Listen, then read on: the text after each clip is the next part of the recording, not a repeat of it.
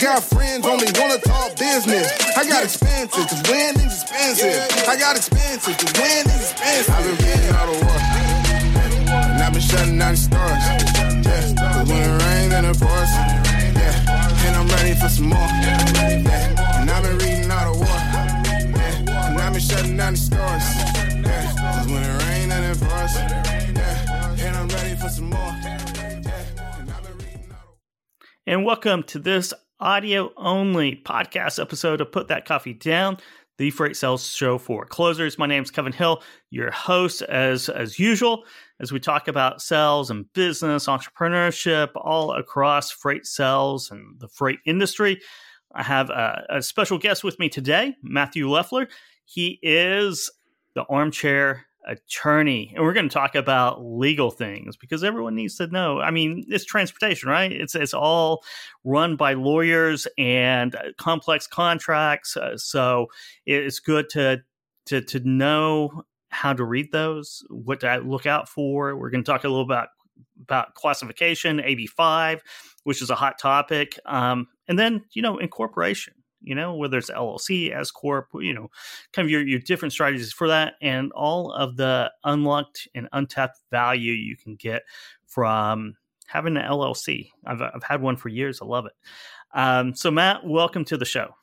Thank you so much for having me, Kevin. I'm excited to be here. Talk about law, talk about supply chain.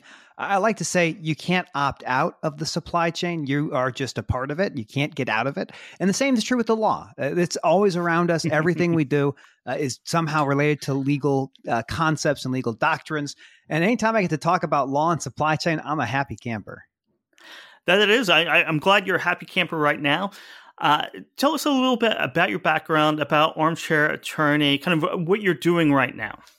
Yeah, I appreciate that. So, as you mentioned, my name is Matthew Leffler. I have a law firm called the Armchair Attorney. It's kind of a moniker I adopted, trying to explain legal concepts to folks and help people understand what these things are that you're signing.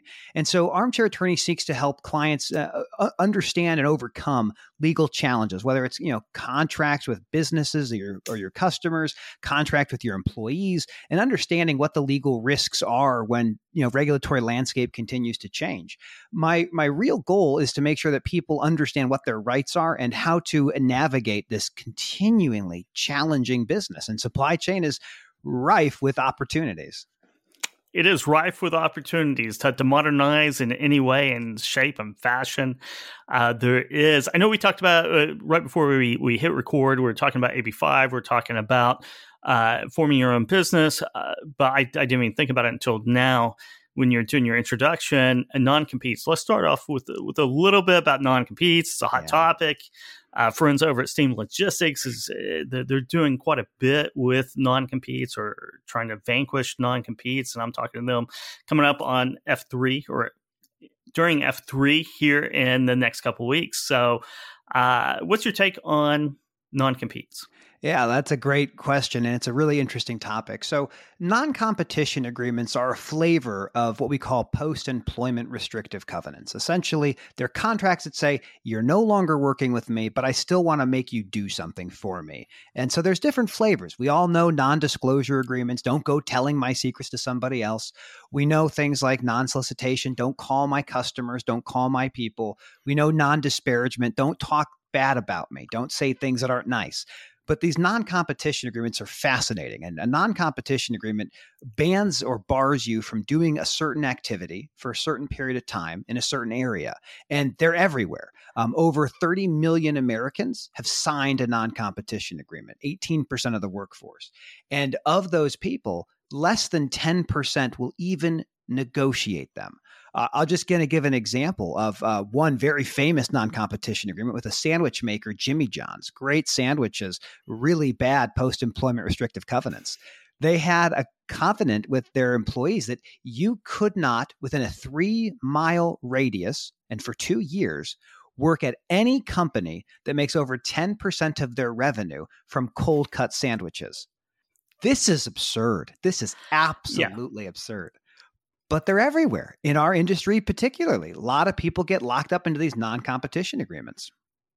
And you're exactly right. The Jimmy John's case is is strange, right? And the lower level you are as an employee, the loose it should be, or the looser it should be on the non-compete. I mean, if you're making sandwiches behind a counter, you shouldn't be signing non-competes. 100%. You shouldn't be forced to. Let's put it that way. Absolutely. And what happens with these people before laws get passed to ban them in that context, you're fired if you don't sign. 30 to 40% of people that have non-competes, part of their employment contracts, didn't even see them before they joined the company. So you get this non-compete given to you, let's say a month or so into your job. And it's like, hey, you sign this or we're going to fire you. And a lot of states, and Illinois being one of them, have banned non-competes for people making under a certain dollar amount because the data shows more than 30 or 40% of people that sign them are making under $13 an hour. So it's pervasive and it's everything, not just supply chain. It's everything. It really is. What kind of trade secrets or competitive advantage, if you're making $13 an hour, right? What secrets do you really have that the general public doesn't already have? And it kind of goes into the same thing if you're an entry-level freight broker, right? And you're doing that first year right out of college. This is my analogy I like to always do. If you're 22, right out of college, you spend a year as a freight broker, you don't really do all that well. You're average, right? You're an average freight broker. And you want to move, or you want to do, or you get canned, right? You get laid off or you get fired for not making your quota. You're still under that non-compete, which I don't think is very fair whatsoever. No, it's not fair. And to your point about people with lack experience getting to sign these documents, it's a retention challenge. So one of the things that happened years ago is that people looked and said, well, man, we keep losing all these people. Should we make the company better to work for? No, let's not do that. How about we tell them that if they quit, we'll sue them? Do you think that's legal? Sure, let's give it a try. So a lot of companies, and I know this to be the case, will make people sign non-competes knowing that they're unenforceable, but that most people don't understand that. And they'd rather have them leave the industry entirely than go work for a competitor. So this is it's a very nefarious pathway to say, how can I get someone to sign this? And I'm telling you, as a lawyer, we're very good at tricking people into signing things that aren't in their interest. And some states, look at Illinois. If you give someone a non-competition agreement, if it's not banned by the salary cap that's in the statute, you have to give the new employee 14 days minimum to review the contract. So you're giving protections by the state. And some companies are like, I don't want to do business in a state like Illinois or California because some of these laws make it really hard for me to abuse my workers. It really does. So you have the normal non-competes. I guess this might be a normal non-compete as well, but how do you define the industry? In your industry, it can be very broad. I've heard, we've had articles on FreightWaves of very broad interpretations of that, of anything in transportation or the supply chain being a competitor, which I don't know how that's enforceable, but I don't even know if it is, but just the threat of enforcing is very expensive. This is what they'll do. These contracts have a thing called they have clauses, and they're clauses that are designed to save the contract if what you put in there isn't legal. So they'll say, we're going to define the business as anything that touches shipping, anything touches fulfillment, anything touches delivery. So you could be at a freight brokerage and then go work at Jimmy John's as a driver, and they might say you're violating the non-compete because you're now driving in transportation. What ends up happening is the court can remake the contract to make it enforceable and say, now this contract will be enforceable. But that company that first drafted the document and now knows their contract isn't enforceable, they're not changing it. They'll let the court change it next time. So they're very careful and very strategic in how they do this. What are your thoughts? What are your predictions for the future of non-competes in transportation? The future is very clear. They are going to go away. Now, states are coming in and they're saying, we are going to knock them out for people under a certain dollar figure. We're going to ban them for certain types of transactions. Nobody in the non-compete movement is talking about, we want to ban them if you sell a business and you have to be locked out for a couple of years. No one's talking about that. But the feds have also come in and said, look, we have a problem with mobility for workers. We are seeing this outcome, like just to give like way more insight into this challenge. It's very disparate for people of color and people and women, because those groups typically don't negotiate contracts very often. They just say, yeah, I'll just sign whatever you give me. So there's a lot of problems with non-competes. The feds will continue to make it a challenge for people to put these non-competes in place. And I think states are going to start moving towards this. What we hope as an industry is that they just stop doing it. Like, it doesn't work. It doesn't make you retain people better. It doesn't make your customers happy. It doesn't protect your shareholders. But there's lazy executives, and lazy executives like to lean on the thing they've always done, which is make every single person sign a non-competition agreement. Yeah, and as a basis for employment, for an entry-level position, right, no matter what industry, it is nonsensical. It's unfair. I don't agree with it as well. Let's say if you come in entry-level into a brokerage, and over the course of maybe 2 or 3 or 4 years, you become one of the top producers. Mm-hmm.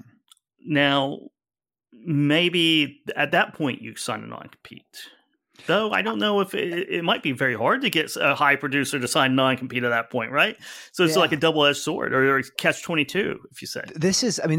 You're exactly in the right position. Like, what we want to see with non-competition agreements is you pay someone separately. We call it separate consideration. You want me to sit out for a year? Pay me for a year. If you're not going to pay me for a year, give me a couple $1,000, give me $10,000, $20,000. Maybe I'll sign it. But what ends up happening is no one gets paid anything, and no one's held accountable for making sure that it's a good deal for the worker. They're not getting attorneys. The hiring entity isn't paying for you to go talk to a lawyer and say, hey, could you negotiate this or redline this for my client? It's very strange. And when you can get people to sign non-competes, you might want to give them a stock award. Maybe you want to give them that sign-on bonus or promotion. No one is talking about, again, like if you're a C-level person at a publicly traded multinational, yeah, you probably have a non-compete. You're probably also paid really well for that non-compete. But if you probably have a contract of service too. Absolutely, right? Absolutely. You have under contract for 5 years, and a non-compete is going to come with that contract of service, right? Exactly. I mean, we want, as an industry, as a society, most people are at will. So you work at the pleasure of me saying you get to work here, and you stay at the pleasure of you staying. The minute you say you don't want to do it, you go on. These non-competes, these post-employment restrictive covenants, is akin in my mind of you have a breakup and you say, listen, let's go our separate ways, but you're not allowed to talk to anybody else who wears glasses or looks like me. Like, oh, you can't do that. It doesn't work. But that's how we deal with non-competes in the business. It really is. It's strange. And Steam Logistics has created this movement. I think they have over 100 companies signed on board now. I was talking to Malcolm over there yesterday. Hopefully that gains steam, that movement does, and we get rid of non-competes for 90% of the people in this industry who get duped into signing them. Now, I would also kind of caution folks on non-solicitation agreements too. What I would say on non-solicitation, which is different. Yeah, very different than a non-compete. Yeah, so the non-solicitation agreement, what that means, and these usually come hand in hand. Like if you don't sign one, you're going to sign the other. Non-solicitations, and many of the people who are part of the non-compete movement, they have rigorous non-solicitation agreements. And what a non-solicitation agreement really does is it prohibits you, the individual, from reaching out to your former clients, reaching out to your former customers. Can't do that. However, they still have the same regulation. So in states like Illinois, you still have to give them 14 days to look at this. And this is not legal advice. Don't take legal advice from a podcast. But if your customer calls you or your former coworker calls you, you're not soliciting them. That is not a breach of the contract. So you can kind of, I wouldn't say circumvent isn't the right word, but you can get around the challenge that a non-solicit provides. I do not like to see big companies sending out cease and desist letters saying you have violated a non-solicitation agreement all the time. I don't like that use of the legal system to protect your business from having real competition. Yes, so there are creative ways to get around non-solicitation. Maybe that would be a good episode one of these days for Put That Coffee Down. I can help people get out of them. Oh, good, good. We'll cover that on a future episode. I want to get to AB5 and get your take on AB5. We were on the radio, 2-3 weeks ago, talking about it on FreightWaves Radio, which is on Sirius XM, Road Dog channel, every day, 5 to 7 Eastern. I had to plug that. And we were talking about AB5. what does the world look like with AB5 in effect in California right now? Yeah, I don't want to say it's much ado about nothing, because that's not a fair statement. But what AB5 does is it codifies what the normal law in California was. So in our legal system, we have statutory law, which is what's Congress or a Senate or somebody passes and an executive says, this is what we're going to do. There's regulation, which is basically kind of quasi-legislative that comes out of an agency.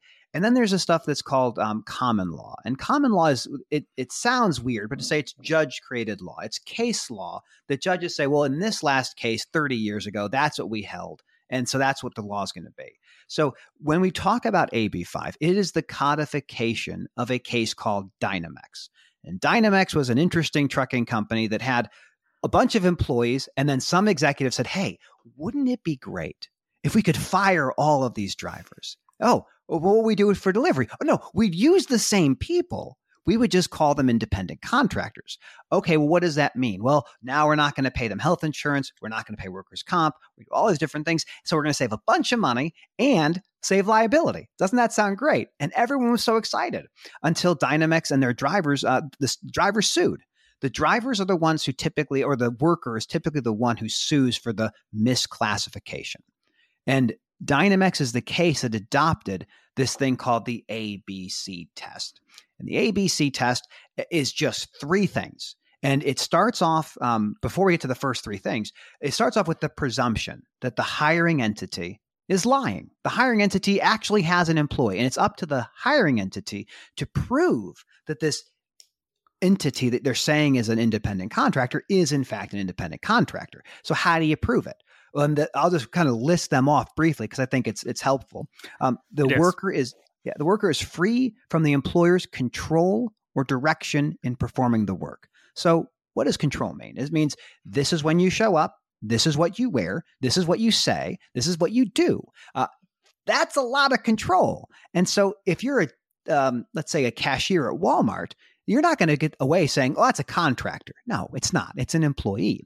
So that's the first part. The second part of the test is the work takes place outside the usual course of the business of the company and off the site of the business. So if I'm a painter and I have a bunch of sub-painters and I call them contractors, that is different than me being a general contractor who just hires painters from time to time. So what is the business that you do? If your core business is the thing you say is a contractor, you're probably going to lose.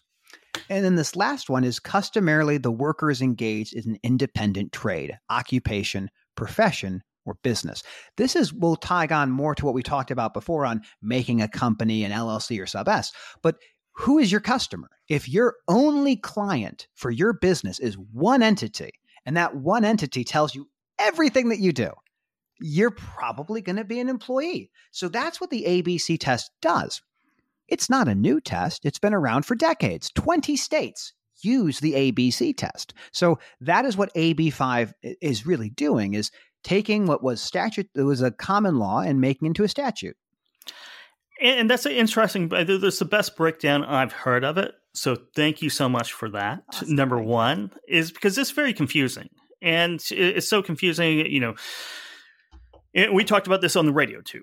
So what exactly is an independent contractor, right? Because there are times, like the Dynamex, right, where you're an exploited independent contractor. And then there's other times where you are a free, it really goes back to how much control are they really an employer or not, right? If they control what you do, especially if you're a driver, let's say you're a driver and you can only haul loads from the person you're an independent contractor for, right? Exactly. That is a red flag, or you know what I'm trying to say, right? Yeah, a good example is that case we talked about in the Seventh Circuit Court of Appeals with Schneider. Schneider had an owner-operator. Owner-operator was doing owner-operator stuff. They ran their own business. They paid their fuel. They paid their maintenance. They paid their insurance, all these things. The only thing Schneider said was, don't haul for my competitors. It's like, okay, well, that sounds really interesting. It doesn't sound like I'm independent. It kind of sounds like I am not independent. And that's how it ends up happening. So it's hard to, it does, for a lot of people, it feels really complicated that the government would come in and say, we are going to tell you what you are. But this is the thing we have to understand as Americans. The hiring entity is the one that classifies you. You generally, individually, may not know or care what it means to be an employee or a contractor. You just think you're going to pay me money and I'm going to do the thing you tell me to do. The challenge becomes when hiring entities know or should know that this is actually an employee and they're just trying to circumvent all of the fees and the insurance and the overhead by passing that on to somebody else. And that's when you have these rubs. Now, AB5 has carve-outs for people like hairdressers or lawyers or doctors, all these things. There are some carve-outs for construction workers that kind of apply to trucking, but trucking is not exempted specifically, not for lack of trying. I'll just mention just like Proposition 22, which was the gig companies. So your Ubers and your Lyfts, DoorDash, whatever. All of those people are contractors too.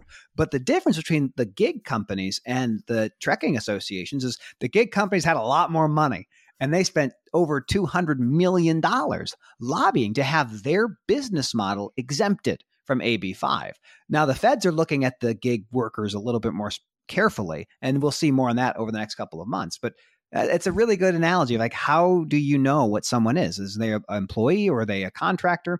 The thing I would say, just to kind of put a bow around it, is I look at this when we look at how Pluto was classified as a dwarf planet and not a planet.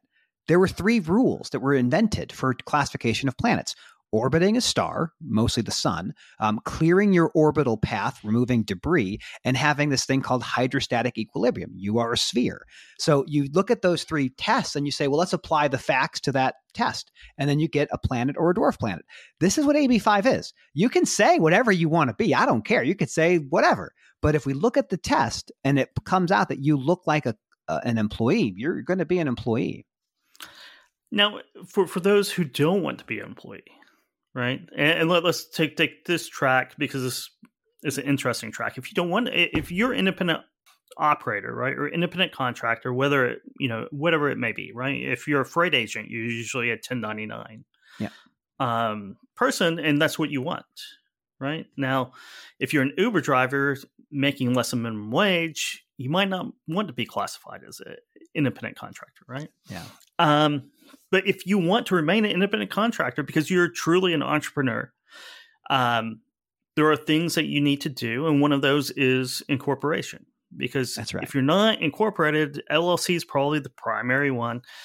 If you're not, then you should be no matter what. No matter AB5 or classifications or anything, you should have an LLC for reasons you can list off right now. Absolutely. I mean, having a corporate entity is amazing. So remember, corporate entities did not exist when the country was founded. This idea of limiting liability and having different ways to be an equity holder in a business that can be protected from liability wasn't there. So we have these things called the C corporation. That's what everyone knows about publicly traded multinationals.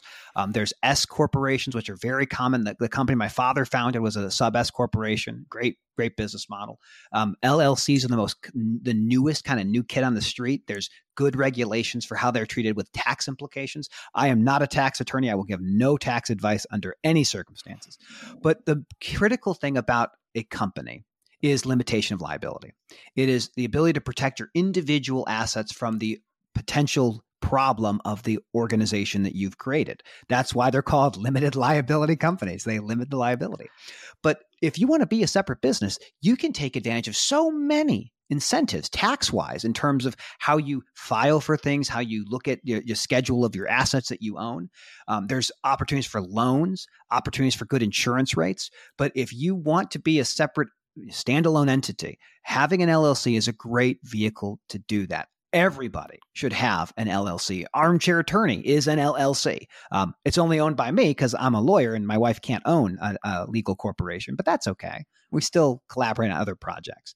But the other pieces that make it very useful is if you're into that battle of are you an employee or are you a contractor? If you have a standalone entity and the hiring entity has retained your company, you're going to be independent, man. Like that's the pathway. We talk about AB5 and some of the classification issues, but there was a parcel carrier everyone knows about. You could do Amazon or FedEx. They're the same business, kind of in a sense of how they classify drivers, but they require you to have a corporation or some form of an LLC to do business with them. They won't even work with you if you're a sole proprietor. And that's because they understand that for them, it gives them the most legal protection. And for you, the business owner, a lot more protections as well. So the thing that I would emphasize to folks is if you're thinking about an LLC, they are easy to file. Typically, it's less than a couple $100 to do the filing. You can do it all online. You do not need an attorney to make an LLC, though it's always helpful to consult an attorney to ask specific questions about what you want to do with the business. But everybody should know how corporations are formed, and they should get to learn about how easy it is. I think Illinois is like $250 to make a corporation. So there is some benefits for doing it, and it's not that cost prohibitive. Yeah, I agree with you. LLCs are beautiful. I've had one for about 8 years. I don't know what I would do without it. It's been great. I sold a business, signed a non-compete out of the LLC. But the LLC is kind of the holding company. And I'm not a tax attorney either. Don't take a tax advice from me. But there's a lot you can write off as business expenses legitimately. That is much easier, and you have much more headroom to do that with than if you're an independent contractor doing personal taxes and doing that. And again, the limited liability factor of that is enormous, because if you get sued by a lawyer like Matt, it protects your personal assets from your business assets. Doesn't mean you can hide everything, but legitimately, your business is at arm's length, right? Absolutely. Now, the one thing I would give a caveat here is if you do have a corporation, LLC or sub S or whatever, you want to make sure it has adequate insurance. I have had plenty of opportunities where I've encountered an LLC as a client, or not a client, but an adversary to my client, when they didn't carry adequate insurance. And then you pierce the veil. You go after the personal liability of somebody because you underinsure. So the story for every lawyer is always carry enough insurance. If you think you have enough, probably double it. Just be safe. You don't want to be in that position where you're underinsured and other liabilities can come knocking on your door. You don't. And if you're driving a truck, you want to be overinsured as well. As much insurance, it's expensive, especially if you're driving an 80,000-pound truck, trailer, and product around. If you're a freight broker, it's a little expensive as well. If you're a consultant, it's much less expensive, really, because the risks of you being sued are pretty minimal. That's right. I mean, I carry a $500,000 policy for myself. It's about $1,000 a year, so it's not terrible. Trucking is more expensive, but to kind of put some more meat behind that, most truckers only have about $750,000 of liability insurance, and that doesn't get you very far.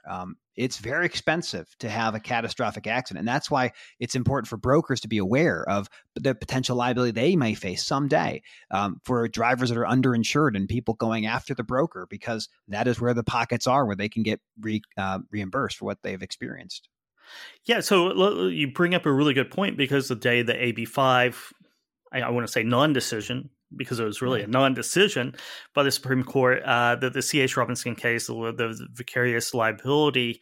If I understand it right, it kind of extended back to the states, to where the states get to make up, they can create their own rules, right? So you have 50 different, or 48 continuous continental, 48 different rules that apply to broker liability.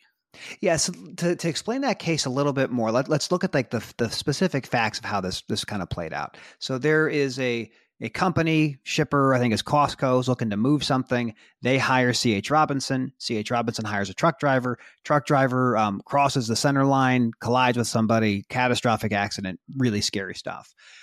The argument that was made against, so the person's injured, they then sue the driver, they sue the trucking company, they sue the broker. I don't think they sue the shipper. I don't think they sue Costco, but someday they may have. And what ends up happening is the argument that's being made is we are preempted. You are not allowed to sue us because we have this preemption that protects us. And the preemption had to do with F4A, I think it is, or some administrative agency. Federal Aviation. Yeah, exactly. Now, the thing that was the important thing to remember here is negligence, which is what was brought against the broker, is a state-specific claim. And most states view this as a safety kind of regulation, and the preemption just does not apply to this. The F4A, I think it's what they call it. What ends up happening is it's reminding us all that just because we think we're preempted doesn't mean we are. Now, the broker can still get out of this case. Like that Supreme Court appeal was not about like a verdict against C.H. Robinson. It was about the ability for C.H. Robinson to even be in the lawsuit. And the Supreme Court's like, this has been the law for a long time. We're not changing any of this in order to give C.H. Robinson some additional cover fire.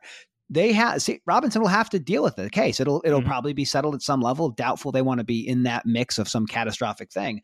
But you are always possible to be sued if you had negligently retained a carrier. And that negligently retained a carrier is going to depend state by state of what is required or what's your duty to vet the carrier. But that liability could be there. And that's the problem with it all, I think, is that it's very unclear what negligence means. Yeah.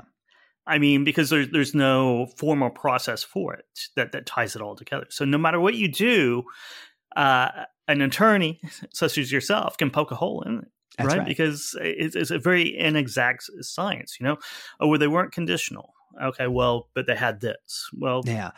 We checked against this, but something outside or normal process that we probably would never be able to even know shows up in court, right? And the sad part of all of it, I think, is besides the tragedy of someone being horrifically injured, is that if they had enough insurance, you wouldn't sue the broker. Like the only reason you do this, I use the statistics, I think it's really useful, but the Department of Transportation has a statistical valuation of human life. The DOT tells you how much a human life is worth in their regulations. And it's like $11.2 million. So we know how much a human life is. That's just kind of the nature of the business. No trucking company, except for the big ones, typically carry insurance that could handle this. So you get someone who's in the hospital and they have $3 or $4 million of medical bills. Who pays for that? Well, you and me, the taxpayer, do, because that person, if they can't get payment from a third party, they're going to go into bankruptcy. I think it's like 60% of all bankruptcies are medical bankruptcies. So this is the nature of what we live in. No one, as far as I can tell, is saying every trucking company should have $10 million of liability. I'd say that. I love that idea, but they're not going to do that. It's too expensive. It is too expensive, and insurance companies won't extend that much really insurance to the trucking industry, and it's probably because it's too expensive. I mean, talk about inflation rates. I mean, it would skyrocket if trucking companies carried a realistic insurance policy or mandated to do that. Because if a human life is $11.2 million, $750,000 isn't going to get you very far. It's going to get you a leg, maybe an arm. A leg, yeah. Hardly even a car accident. Even survivors, right, with not serious injuries will get you well above $750,000. And this is like, I look back at this, I love thinking about this in terms of deregulation. So deregulation back in 1980, we had 60% of trucking companies or truck drivers were unionized. It was heavily consolidated, very big companies. When you had deregulation, a bunch of small companies popped up, costs went down. And costs go down because they're able to cut costs and things they didn't have to pay for. So lower wages for truck drivers, lower insurance rates. But if you look at someone like a Walmart or a UPS or an Amazon, they have plenty of insurance because they know at the scale they operate, they will have some level of these things. And then I look at, like we see with International Road Check and Brake Safety Week, where 10 to 20% of all commercial vehicles inspected fail for critical safety violations. You go back and go, well, how do you fix this? Like, is this really the supply chain we want? And I don't know that it is, but the changes that would be required are pretty substantial, and not many people have the appetite for that level of change. But they really don't. They really don't. I'm surprised deregulation even happened. That's right. It's something that broad, whether it's full regulation or full deregulation. I don't think the country and certainly the government has that appetite for such a wide-changing rule about anything, whether you're going right or left. Doesn't Absolutely. matter. It's all incremental changes these days, and some of the incremental changes I like. I mean, I think we talked before, not here, but like the apprenticeship driver program, like people under 21 operating interstate. For me, I'm vehemently against it, but I understand the industry's desire to get younger people to enter it. But the intrastate has been legalized for like 49 states for decades. Like, so you could still drive a truck intrastate, but now there's ways to go over the road as a younger person. No, I think there's all kinds of issues. I can make a case for it and against it. It's one of those issues where it's like, I think in a lot of ways, if you're in transportation, you want to increase the barriers of entry a little bit. I know that recruiting departments and large trucking companies that have high turnover might want to reduce that barrier of entry. But I think to some degree, if you're a participant, if you're an operator, if you're a fleet, if you're a freight broker, limiting some of the barriers to entry is certainly in your self-interest. Now, whether it's right or wrong, I don't know, but it's kind of in your self-interest, right? Absolutely. I mean, that's a great example with the talk around hair follicle testing for truck drivers for certain controlled substances. And the idea that would be behind it would be up to 300,000 drivers would be out of the pool. And that would decrease capacity. It would raise rates. It would give some companies really good incentives to do that. And it would remove a lot of potential drivers. And there's a lot of like the critical thing I think you brought up just as I kind of think about this is there is reasonable arguments for almost anything. It's okay to have disagreements on policy and realize that we're not monsters for having the opposite opinion. I think too often the media wants to make it seem like it's a fight and a knife battle and we have to be on one side or the other. But these are really nuanced arguments that have reasonable people on both sides. And that's what we hope for, is just a dialogue that is generally respectful and somewhat reasonable. That would be good. Somewhat respectful and reasonable. Sometimes you don't have that in today's world, but though there's been many instances in the past where you didn't have it either. So it's kind of human nature, I think, on a few of those points. Well, you know what, Matt? It's been great having you on the show today. Running up on time here, but we'll have you back very soon. We'll do another podcast and tackle some more issues, because I have like 5 other topics I can think about right now, but we can't go on forever. Absolutely. Well, thank you so much for having me, Kevin. It's been an absolute pleasure working with you today. Yeah. So how does our audience and listeners reach out and find you, the Armchair Attorney? Yeah, you can go to my website, armchairattorney.com. You can find me on LinkedIn, Matthew Leffler, and the law firm name is Armchair Attorney. I'm on Twitter and TikTok. That's Armchair Atty, A-T-T-Y. Why? Because A-T-T-Y is the abbreviation for the word attorney. Other than that, that's pretty much the main ways you can find me. And that's perfect. And now that brings up questions about TikTok and how you use TikTok, because I would like to pick your brain about that, but that will be our next episode then. Fantastic. I got like 38 followers or something, maybe 36. I don't know. I'm on the move. The trajectory is looking really positive. Nice. And that wraps it up. Thank you, sir. I appreciate it. No, you don't. Here I come. No, you don't.